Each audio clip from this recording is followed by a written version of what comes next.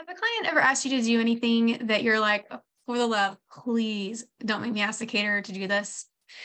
Yep, we've all been there. All right, let's talk about it. Welcome Hi. to the Refined Podcast with Amber Anderson, where wedding planners like you come to be encouraged and challenged through radical honesty, tough love, and brilliant ideas. As a former personal trainer turned wedding planner and now educator, Amber is known for helping wedding planners grow through her no BS yet considerate and thoughtful approach. The Refined Podcast tackles the issues you think about but fear bringing up, all with Amber's trademark sass and wit. So as you listen, be sure to hit that subscribe button, making sure you never miss that one little nugget that could change it all for you. Hi, and welcome back to another episode of the Refined Podcast. Today, we're going to be talking about our position as a wedding planner in advocating for our clients when they're asking for things that aren't realistic or that aren't standard or that might cause tension in our referral relationships, right? So when we work with preferred partners that are sending us clients, those are our repeat clients, right? Like that's the hand that feeds me. So when I have a client that then now asks me for catering to put some random clause in their contract that's so beyond not standard or wants, just something that feels disrespectful to ask for, we still have to figure that out, right? So I think the first step here should be educating clients. We need to have our referral base. We need to have our peer partners, our wedding pro peers in mind. We need to always have each other's backs, the same way that we're asking them to have our backs when it comes to educating clients on planners and making sure that they hire professionals to do this work. Okay. So our first step here is to educate the client on why this ask is outside the box, why this ask may receive a certain type of answer. We'll set the expectations for them and let them know, hey, I will go ask the wedding pro. Here's what I expect that the answer will be. Here's some ideas that we could consider, some alternatives that I think that, might be a compromise or a better solution. Let's consider those. Here's the why, the how, the ramifications. That way they understand that, when the wedding pro is asked this question and they come back, you expect that they will give, it's not just a no, this is a standard for a reason, or that's outside of the box because of, or we've tried this and here's what's happened. And we can explain to the client that, hey, these relationships matter for these, for the health of your event. We need to make sure that the wedding pros continue to feel respected. So there are certain kinds of questions that when we go to wedding pros and ask them that, they now have us as red flag clients, and they're a little less likely to go above and beyond because they in some way feel disrespected. Doesn't mean that you as the client are being disrespectful. This is a matter of you don't know what you don't know, right? So like all you know to do is ask the question. Okay. So I'm providing the answer, and I'm just letting you know that this can create tension with that wedding pro. So a lot of times when we educate our clients in that way, they're like, oh yeah, no. And they kind of walk that back and they look at maybe another solution or idea and they just drop it altogether. And then other times they're like, no, I'm the client, you're going to ask. And if you don't, I will. And then they cause this big old scene, right? So in the instance where they are insisting that we ask, I think the approach in our conversation with that wedding pro peer matters, right? Even if this is not a peer that has ever sent you a referral, they could send you a referral, right? And I think that this approach will gain so much respect for you that it could turn into a referral. So here's the approach I recommend. I recommend reaching out to the wedding pro, and ideally over phone, right? Because anything you put in writing can get circulated, right? And so at the end of the day, maybe they end up winning the client over and have the best relationship with them. And the client ends up hating me as the planner, not because of this approach is not going to land you in that because of something, but maybe because of something totally unrelated. And then at the end, this email that you've sent now gets sent back to them, to the client, and they've got ammo on you. So I think whether you send email or phone call or not, this is the approach, but I would go with phone. And I would say, hey, look, as a planner, I wouldn't be doing my job for, in advocating for the client if I didn't ask this question. I have educated them that X, Y, and Z is likely the answer. I've let them know why that's not the standard and just kind of fill them in on how you've educated the client so that they know and see, hey, look, I've really tried here. I've also done my job by making sure that they know what they're asking for is not the norm, right? And then you can also say, hey, I've let the client know that I anticipate that XYZ will be the answer. But again, they're insisting that I ask. So I do want to see if there's anything we can do in this regard. And I respect any decision that you make on this and we'll support that. Let me know what you think, right? So I just think that approach comes across to them as you've tried, and they know, they've seen these ridiculous clients, right? Like they know, right? They know you're not the problem. They know that you tried. All you can do is try, right? And it's not your job to speak for the vendor, the wedding pro, right? Like they actually may have a solution for it. There actually may be something creative that comes about that ends up creating like a new service offering or something for them. So it's always worth asking. And you can even add that part to the conversation. Say, hey, I was thinking about this. And while it's not norm or standard, maybe there's an angle here that we could consider that could become normal and standard and be an added stream of revenue. Like let's noodle this, right? So you could be the hero in that way.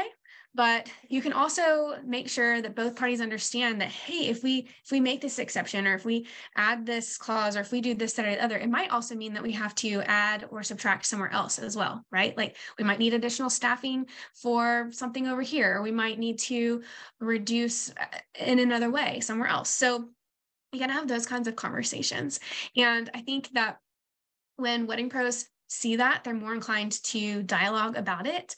And I think it's also really important to say, hey, look, we'll make sure that this is not, that this is kind of kept on the down low, because we don't want to make it known that you've made this exception and then everyone else asks for other exceptions, right? Because that can be a challenge. That can make things hard. So especially in the review process at the end, when we're coaching we need to always be coaching our clients on how to give proper reviews.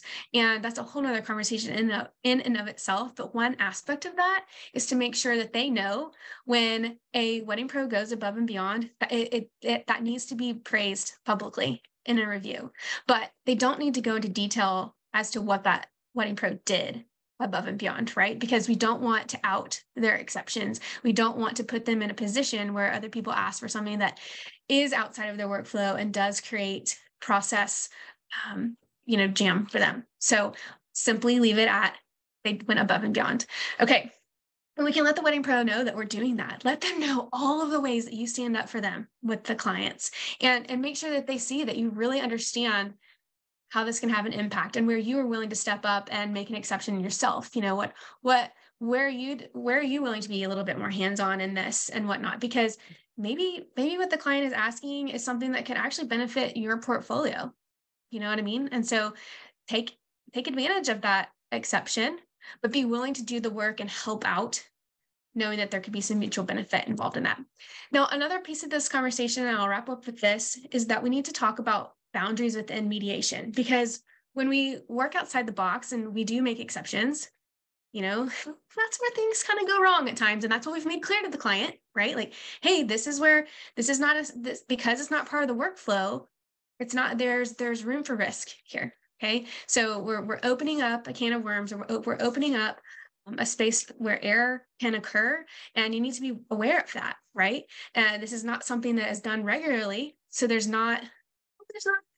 not practiced. Okay. And that might be more in the terms of like, some sort of labor oriented offering, but when it comes to contract clauses or things like that, if it's not tried and true, it's not tested, we don't know what the outcome could be. And so it also needs to be communicated that when these exceptions are made, that what is your role in mediating anything in the future, right?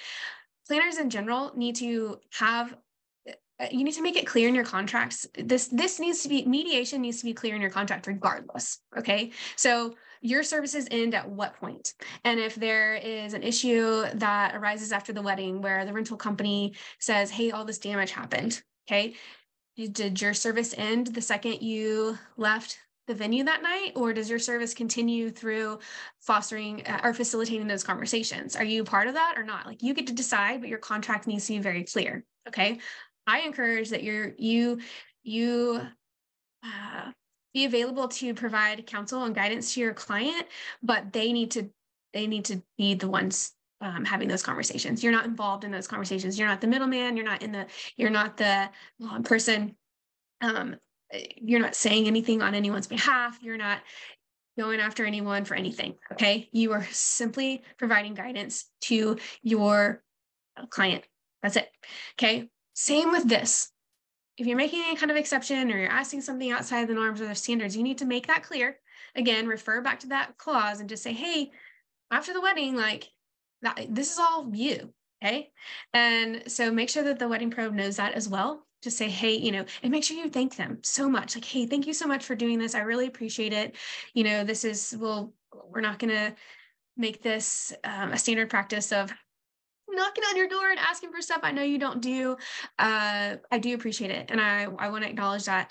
And so make sure that they feel praised for that and don't make it pattern of doing that. Right. And that doesn't mean to say that over the course of these long relationships we have with them that we won't ask for things occasionally, but it doesn't need to be, oh yeah, I know they'll do it, so I'm going to take advantage of it. Right. So we're still going to educate those clients and do our best to kind of steer them in a different direction and make sure that they know that. And at some point when you know that something is being asked that is just like so beyond ridiculous and could cause damage to that relationship, it's okay for you to say, hey, it is my job to advocate for you. But as an advocate for you, I cannot make this ask, because if I make this ask, I damage a relationship. And once we damage the relationship, that has consequences for your wedding day. And I'm not willing to put you in that position. Okay.